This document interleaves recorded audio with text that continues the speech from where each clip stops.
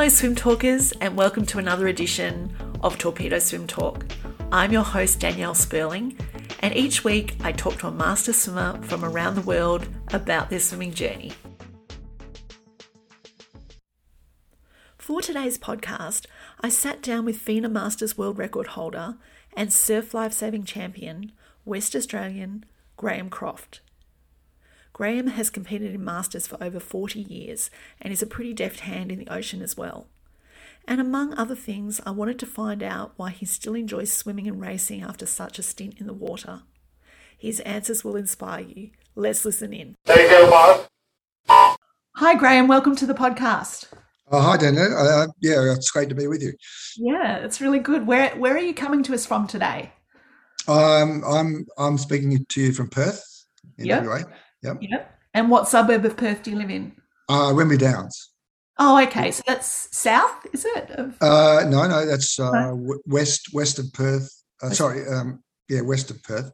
Not far from where HBF Stadium is. Oh, yes. Okay. Just getting my Perth geography in the mind. Yep. Yep. There's two pools near us. There's the Bowl Park, which is the closest, and there's HBF. Oh, nice. Used to be called Challenge, and it's had a few names, but it's yeah. So is that where the Perth Nationals was a few years ago? Yeah, that's where they've had a couple of world championships there. I think 2 world championships have had that pool. Yeah, but that's our main complex. Yeah. Yeah. And have you managed to get a swim in this week? I did one today. I've done 2 swims this week. Yeah. That's okay. And were you just having a swim by yourself today, or did you swim with one of your... No, I swam with the squad this morning. The only one reason I mainly go early, it's at a 5:30 start, and I have an incentive at the end. We all go for coffee, so that's nice. It's a chance to catch up with everyone, have a chat. So that's one reason. I don't have to get up at 5 o'clock, but Fridays I quite often go to the 5:30 session with the squad. Yeah. Which team is that you're swimming with? It's like a sort of a private squad. It's called the Rotto Squad. It's more focused on the Rotto Channel swim. So a lot of the folks that swim there are really focused on the ocean swim to Rotto, which is a 20K swim to Rotto. But I've been swimming, and the chap named Peter Tannum runs that squad. It doesn't cost anything to join. It's a bit of an unusual situation. It's free. But as I say, most of the swimmers that focus on distance swimming, which doesn't really suit me so much, but I don't mind. Yeah. But they swim Monday, Wednesday, Fridays at 5:30. Now that I'm retired, I just make the Fridays. Yeah. And where do you train the rest of the week? Same pool, but either with Claremont Masters on a Tuesday, or sometimes on a Friday when I let go early. And then the rest of the time it's on my own or with my partner, Sue. Yeah. Oh, very nice. Very nice. Now, I know you've been a master swimmer for over 40 years, but tell us how you first got started in Masters. What attracted you at the start? My children really. They started swimming at Inglewood Pool at a fairly young age, so 8 or 9. The 3 of them, 2 girls and a boy, that were swimming. Michael's the youngest boy, and then the 2 girls. Angela's the middle one. She was the bit of the out of the group, so she kept swimming. But when I used to take them to the pool in the mornings, it was a 6 o'clock start back then at Inglewood Pool. So I ended up just dropping them off. Then I think I went in one day, and then the coach of that squad, it's a couple, lady and the DeLacy's were the coaches. They sort of started up a bit of a parents' lane. So lane 1 was sort of the parents' lane. So I jumped in there and started training. Then I discovered that the Inglewood Masters was also at that pool. And I sort of thought about it, and I might just join Masters. And so I did. Yeah, that's sort of where it started from. But I kept training with my kids in the parents' lane, basically. Yeah. Yeah. And did you just do it at the start for training and fitness, or did you start racing straight away? What was the sort of the fallout? No, I did the odd race meet. I didn't do a lot of competition then. I gradually sort of worked into it, but I was enjoying my swimming, and then I sort of discovered that my times were pretty much in line with what I was doing when I was at school. So I was pretty wrapped with that.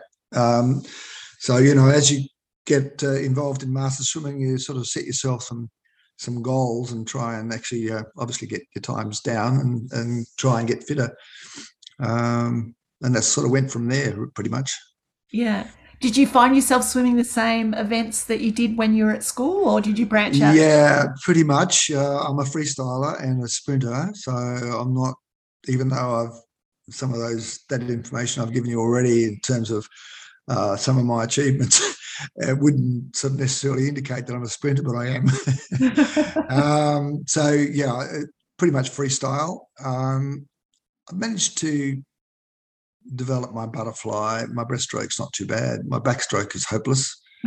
I know, listening to one of your podcasts with Paul Lamont, he's an all-rounder. I'm not an all-rounder. That's okay. That's fine. And I know that you do surf lifesaving and open water swimming as well. Did that all start back then, or did you get into that much later? I started that much later as well, actually. It was probably around about when my little daughter Angela joined Scarborough Surf Club. And obviously, I was taking her down there as well. So once again, when you go down there, I ended up joining the surf club. I did my bronze, and then I discovered ski paddling, which I really enjoy. And then just started competing. Then Master Surf came along, and I decided to do some Master Surf. And I started to do quite well in that, particularly in the surf races. And I really enjoy it. And certainly, I love my ski paddling. It's really it's something different, and it just adds to a different part of your body physicality in terms of the core, developing your core strength.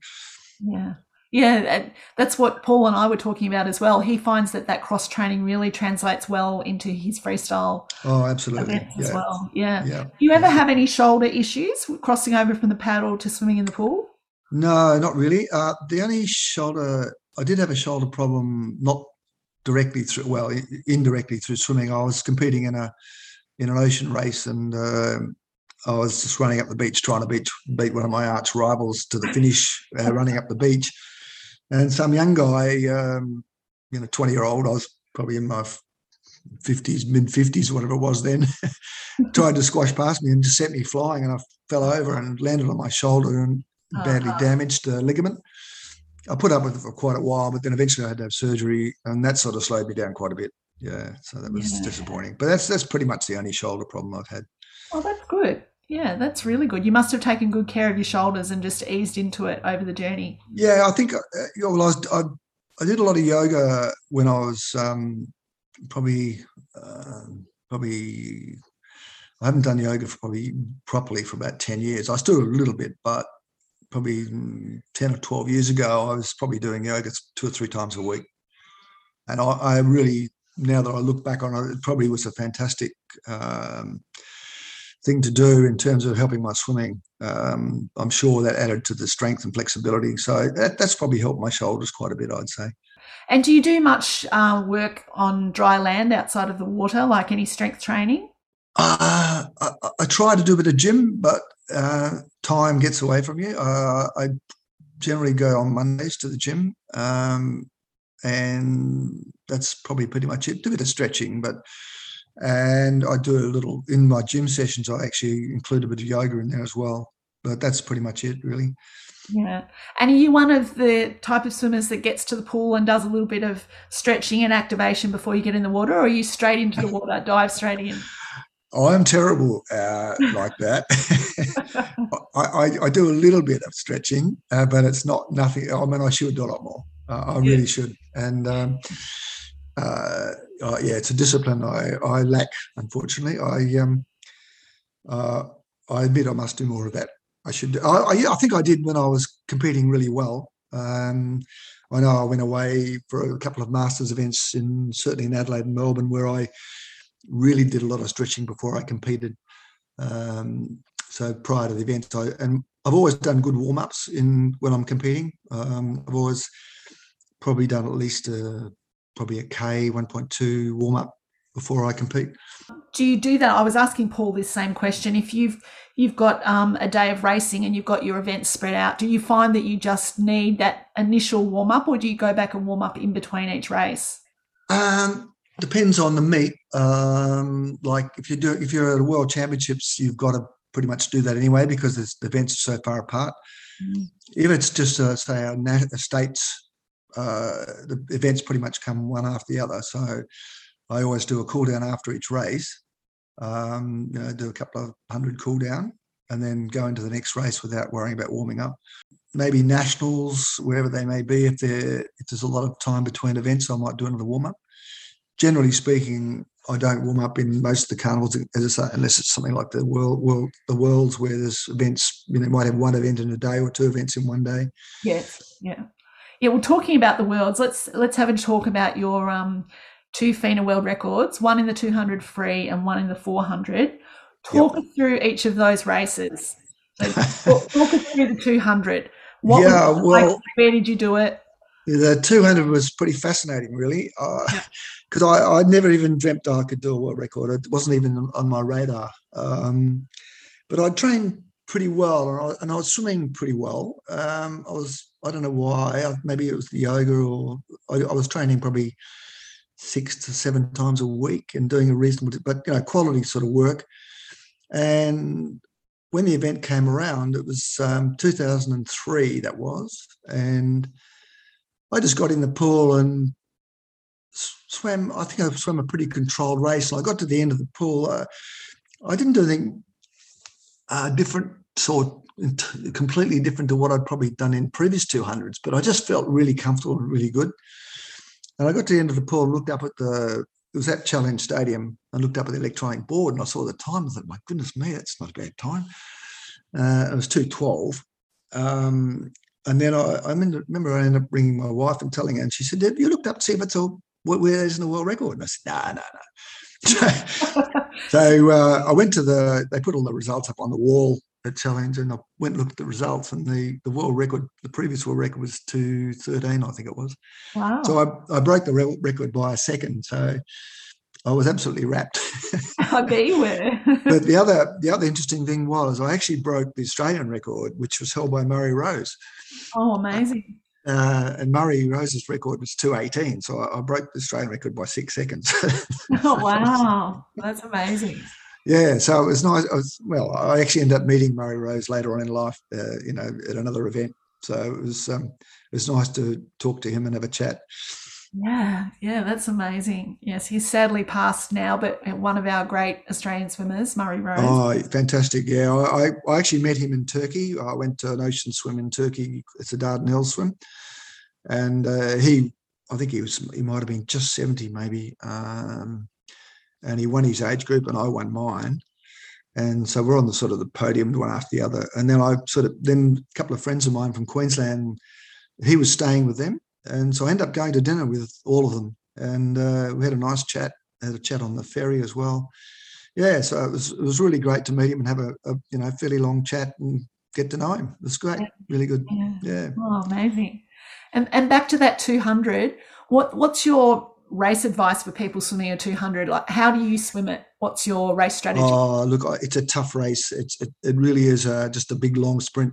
You can't afford really to sort of ease off. I go out fairly firm to start with, not flat out, but you want to try and stretch out and get your pace going early, and then concentrate on leaving most of your effort to that third lap, because I think the third lap is the crunch lap, and then once you've got through that third lap, it's really hang on, and that's what I pretty much do. I just hang on, try and not lose your style, keep your technique going. Even though you're feeling the pinch. But yeah, I think that third lap's pretty critical in the way you swim it. And I heard Paul, on your chat with Paul Lamont, about his split on his 200, was his 200 back? Which was a dead set even split, which is fantastic. If you can do that, it's amazing. You've really got the race under your control. So, and I'm not sure whether I have a negative split like that. But my splits weren't bad. Yeah. Are you a good turner, good tumble turner? Oh, I wouldn't say I'm fantastic. I'm okay. Yeah.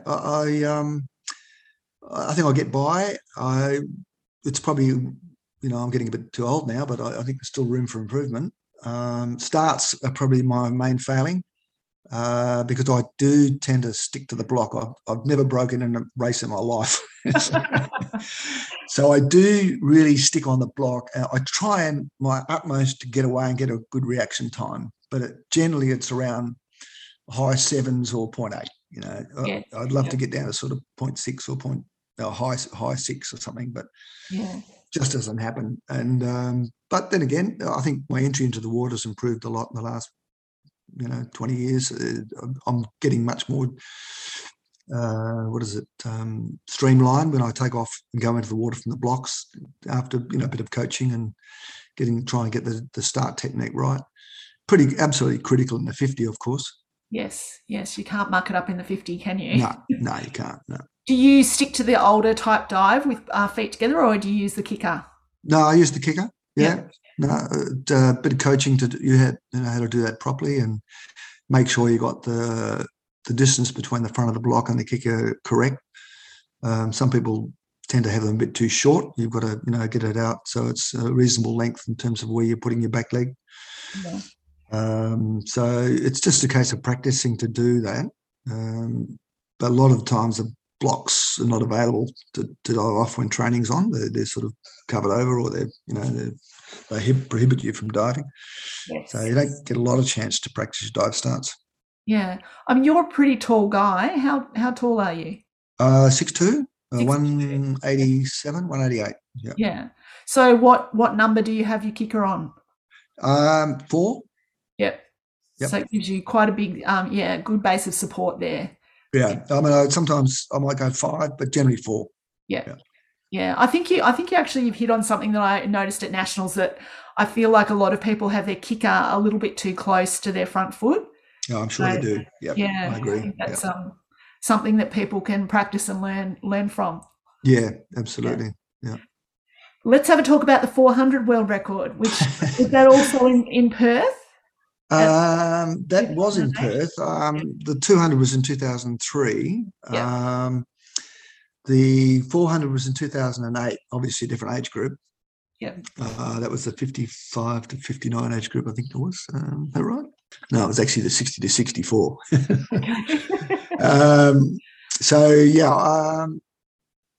That was the Worlds in Perth. I'd swum well in all of the freestyles. When the 400 came up, I knew I could go close because I'd done the National Masters in Melbourne a couple of weeks before that, and my time was really close to the world record. I think I did a 450, and then I ended up doing a 448 in Perth, which was the world record. So and I don't know. I was. Yeah, I thought I could do it, and I did it. Yeah. But as not being a 400 swimmer, I thought, it wasn't a bad effort, really, considering. It's a great effort. Yeah. The other thing was, and I was swimming back then, I was swimming a lot better over distance, even though, as I say, I'm a sprinter. But I had a chance to do the 800 world record as well, and time was 10:03. I ended up doing 10:06, so I missed it by 3 seconds. So I was a bit disappointed about that. Yeah, of course. So in that 400, what went right for you on the day? I think it's just the way I felt. I felt good. I was fit. I trained a lot to get there. I was living in Adelaide for a couple of years, and I only just moved back to Perth, but I did all my training pre the Worlds in Perth in Adelaide. And the coach that I was going training with, not every day, but quite a bit, had a lot of techniques that really seemed to work for me, like towing buckets behind you and doing sprints with these young kids and that. And I managed to get some really good times in my training. So when I eventually ended up coming back to Perth, I think the 400, I just felt comfortable all the way through it. Even though obviously I must have been hurting, I think the way I paced myself over each 100 was like I didn't go out too hard, but then again, I had a bit of petrol in the tank when I came home in the last 100. So it was a pretty evenly swum race in terms of how the splits worked. And you mentioned just before that you are a sprinter and Yep. you like sprinting. Yeah. So what kind of training did you do before those 2 world records that led you into being so good in the 2 and the 400? So what type of training were you doing? Yeah, look, I don't really know the answer to that. I've always trained doing a lot of sprint work, but by the same token, I mean, I'd done quite a few ocean swims that year as well, but I was training, I was doing a lot of quality work. Plus, as I said, I was doing yoga at the time as well, doing yoga 2 to 3 times a week. So I think strength-wise, flexibility-wise, that was all good. But with my training, I was doing a lot of 50s, a lot of 25s. I'd probably, in a swim session back then, my memory serves me correct, I'd probably do at least 24 or 25s towards the end of a session. And some of those would be real high quality, like, with a bit of rest. So I think when you're doing 50s and 25s, it's always good to have a session where, people talk about how far have you swum today. That's never been the important thing for me. I don't worry about how far I swum. It's how much you put in to the actual effort. So, you can do, sometimes we do 50 walkbacks, for example. So you do a hard 50, you get out of the pool and you walk back. By the time you've got to the other end and then you're ready to start again, you probably have maybe 2 minutes has gone by. And then you do your next one. If you do 8 of those quite hard, it's really good for you, and it really gets your sprinting going. And I'd recommend that as a form of getting your sprint times down to anyone that's doing sprints. Yeah. And you did that kind of set quite frequently leading up to those swims? Yep. Yeah. I was doing more sprint work than distance work, certainly leading up to the Worlds in 2008. Definitely. Yeah. Yeah. Well, obviously, all the strength you had from ocean swimming obviously translated between the two. Yeah, I think so. I think a lot of swimmers, when they do a lot of open water swimming, they really find it hard to get back to sprinting. Whereas I think I just used the longer distance ocean races just as a fill-in more than anything else. The fact that I still did quite well in those swims, but I didn't lose my sprinting ability, and I've always had that good fast twitch, which has been a bit of a blessing, I suppose, from a sprinter's point of view. Yeah, absolutely. Do you find that your stroke changes a lot between the open water and the pool, like with the sighting in the ocean water, open water? Oh yeah, you can get very untidy in the ocean. I think particularly if it's a bit choppy, you're always looking to see where you're going and your head's up. It's really hard to sort of concentrate on your technique.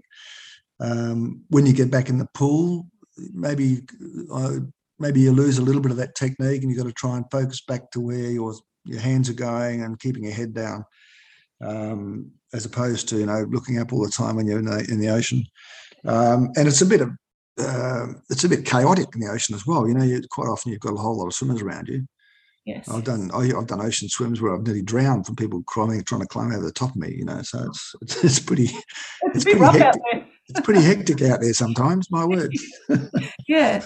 It's a bit hectic when you're running in at the start of an ocean race. Everyone's porpoising through the water, and then you get out, and until people start having that space between them, it is pretty rough, isn't it? Yeah, it certainly is. Look, I've had some interesting experiences with ocean swims, and the worst one I ever did was one in Spain, in San Sebastian. There was 1,000 swimmers. Wow. And they all went off go. No. Really? There was no waves. It was There's all no waves? off go. You can imagine. And I really tried to get out to one side of the swimmers.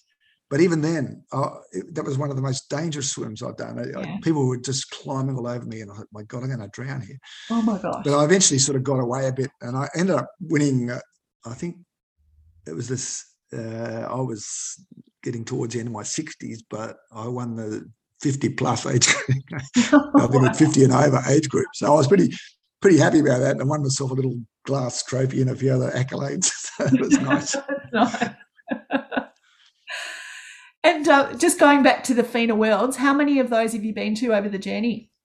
Oh, gee, numbers-wise, I've been the first one I went to was in Brisbane in 1988. Right. Yep. Then I went to Riccione in 2004. I've been to, well, last year or year before went to Korea. That was the last one. Yes. One before that was in Hungary, in Budapest. Yep. And then Sweden. What have I forgotten? Any others? Oh, back to Riccione twice. Yes. Yeah, Oh, Riccione. 2013. Yeah, Riccione in 2012. Yeah. 2012. Yeah. Yeah. And what's been your favourite location other than Perth? Oh, Riccione was really good. Yeah. Really good. Great complex, like two big, large 50-metre pools. One's outside, one's inside. So, normal world fixtures, males in one, females in the other, and you alternate each day. Yep. But fantastic accommodation, right on the seaside, lots of pasta and really good social atmosphere. Really, really enjoyable Riccione. Really, both times, really enjoyed it. And the first time was really enjoyable because I swam really well. And the second time, 2012, I did okay, but not as well as 2004. Yes. Yeah. How do you find dealing with the jet lag when you go away for something like that to race? I think you've got to go. I never go to a swim overseas, whether it be a ocean swim or world championships. I never go there with the purpose of that's the swim. It's really a holiday. Yes. You go for a holiday, and swim's part of the holiday. So I've always done that. So we generally get there a week before. Yes. If it's not directly in that particular town or country, it might be some other country. It might be London, and then you go across from London, across to Sweden, or across to Budapest or whatever. So the jet lag's pretty much gone by the time you're ready to start racing. Yeah, see. And I met your lovely daughter Angela at the recent Australian Masters Nationals, and we didn't see you there. Where were you, and what were you doing? Well, my partner and I, Sue, we're going overseas on Monday. We're going to the UK and US, so we're desperately trying to avoid getting COVID. Of course, okay, that makes sense. And Sue didn't want to risk going to Sydney to get, on the chance we might end up getting COVID and not being able to fly. So we're doing everything we can to try and avoid getting COVID. Yes. But it's interesting with Angela because she was always, I think when she was training hard when she was younger, she got in front of me, certainly in the 800s and 400s, she started to beat my times, which I was very disappointed about. So she gradually got there and then went past me, but then it reversed. And then I got in front of her and I was swimming a lot faster than her, but now it's gone back the other way. She's swimming a lot faster than me now. It's interesting. It's interesting how that cycle goes. Yeah. But I am slowing down. Aren't we all? Yeah. Do you see yourself racing back at Nationals again? Oh, yeah, for sure. I love the Nationals. Yeah, I've been to probably at least 20, I suppose. I can't remember. I've been to a lot of Nationals, certainly 2 or 3 in Tassie, quite a few in Melbourne, Sydney, Brisbane. I didn't go to the one in Darwin and the one in Rockhampton, was it? I didn't go to those. Yes, okay. But there was certain Launceston, Hobart. Yeah, I've been to most of them. Yep. Yeah, nice. I think there's one in Darwin as well, wasn't there? I think was there one in Darwin? That might have been before I started Masters. Yeah, I haven't been to Darwin, but I did go to Rockhampton. That was a really nice pool, actually. Really lovely. Yeah, I saw the photos from that. It looked really good. Yeah, really nice complex. All outdoors, but under a big sort of shade tent. I really hope you're enjoying our podcasts, both Torpedo Swimtalk and TST Quick Splash. And if you are, could I please ask a small favour before you go today? If you could scroll down to the bottom of our episodes on Apple Podcasts and write us a review, that would really mean the world to me. I read them all and it really inspires me to keep bringing you more content because then I know that I'm reaching out to all those master swimmers out there who want to hear more. So if you could just take a few seconds to do that, it would be great. Thanks so much. Yeah, look, that's one of the things that I love about master swimming. Yeah, absolutely. I've met some fabulous friends from all around Australia and even overseas. some of your arch rivals that are overseas, you get to know them. And I remember the guy named Terry Downs from South Africa. I came across him, really good swimmer in my age group. Marvellous swimmer. Yeah, excellent. Well, he would have been an Olympian if South Africa had have allowed them to swim. Yes. But it's a great social thing as well as a competitive thing. So you can make it what you want. Agree. Master swimming, and if you're lucky enough to be good enough, fine. But I've got to admire all those swimmers that they'll probably never win their age group, or but there they are trying their heart out. So I admire them. Yeah, absolutely. Now, Graham, I like to ask everyone that comes on the podcast fast 5 swimming questions. So just tell me the first answer that pops into your head. The favourite pool that you've ever swum at? Probably Perth, HBF Stadium, I'd say. Yep. Yep. And indoors, not the indoors. outdoors. Okay, not outdoors. Favourite ocean swim location? Oh, definitely the Dardanelles. Yes. Yeah, in Turkey, 6K, 5.5, 6K swim across the Dardanelles. Amazing swim. I recommend it to any. Yeah, it's a bit hard. Politically, it's a little bit not quite as good as what it was. But, amazing swim to do. Yeah, I think it's still there, still going, but it's probably not quite as good as it was because of the political unrest that's going on at the moment. Yeah. What makes it so great? Is it the scenery or just? Oh, it's just what you do. When you register, you get, all you do is you get on this, there's a big boat, like a ship, basically. Everyone gets on this ship. Yeah. With just their bathers, and they give you a little pair of hotel slipper type things you leave behind. So you got them, your bathers, your goggles, your cap, and that's it. That's all you've got. And you get on this ship and you go across the Dardanelles to the other town, and you all get off the ship and you line up on the beach, and then you swim across the Dardanelles. But there's about a 6 to 8 knot current running. It's a huge current. Right. But you're swimming with the current. So the objective is you've got to try and swim. You aim directly for the other side because you just get swept down. And if you do it correctly, you'll end up pretty much on the finish line. But there's a lot of swimmers that miss the finish line. And once they've gone past it, that's it. You can't get back. So there's all these little boats waiting for all the swimmers that missed the finish to pick them up. It sounds like a good sight to see. Oh, it was. And when the year I did it, it was a bit choppy and it was a bit of a tough swim, but I ended up finishing right on the finish line and just went straight in. Yeah. And it was a good time. I can't remember the exact time. It was 42 minutes or something for 5K. It was like pretty quick. Wow, that's quick, isn't it? That tide's moving quickly. Oh yeah, it was good. But I met some really nice people on that swim as well. That's been my favourite. Yeah. Oh, nice. I'll have to put that on the list. And do you prefer kick or pull when you're training? Oh God, the pull. Pull. Yeah. Pull. Okay. Yeah, I hate kick. Can't kick. What's your favourite freestyle drill to do in training? Catch up. Catch up or maybe one arm. Yep. One arm because it really does make my kick makes me work my kick. Yes.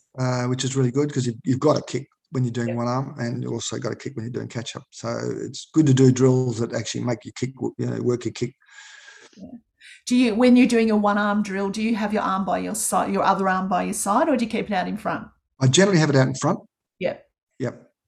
Sometimes, obviously, it's a bit not quite as comfortable with it by your side.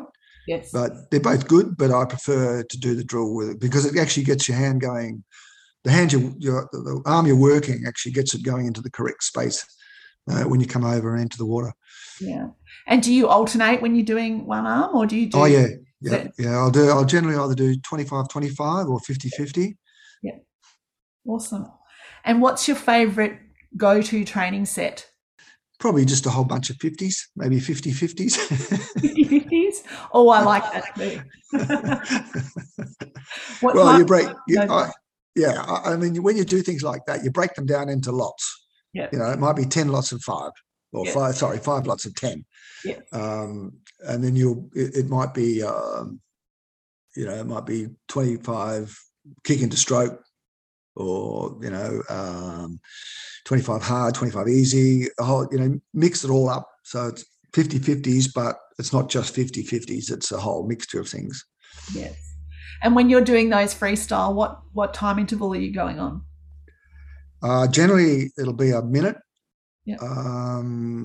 When I was a bit younger, I might have done them on 50, but and sometimes 45, even when I was a bit younger. Now it's a minute, and if I'm trying to do a bit of quality, I'll make it 1:15. But most times it's on a minute. Yeah. Awesome.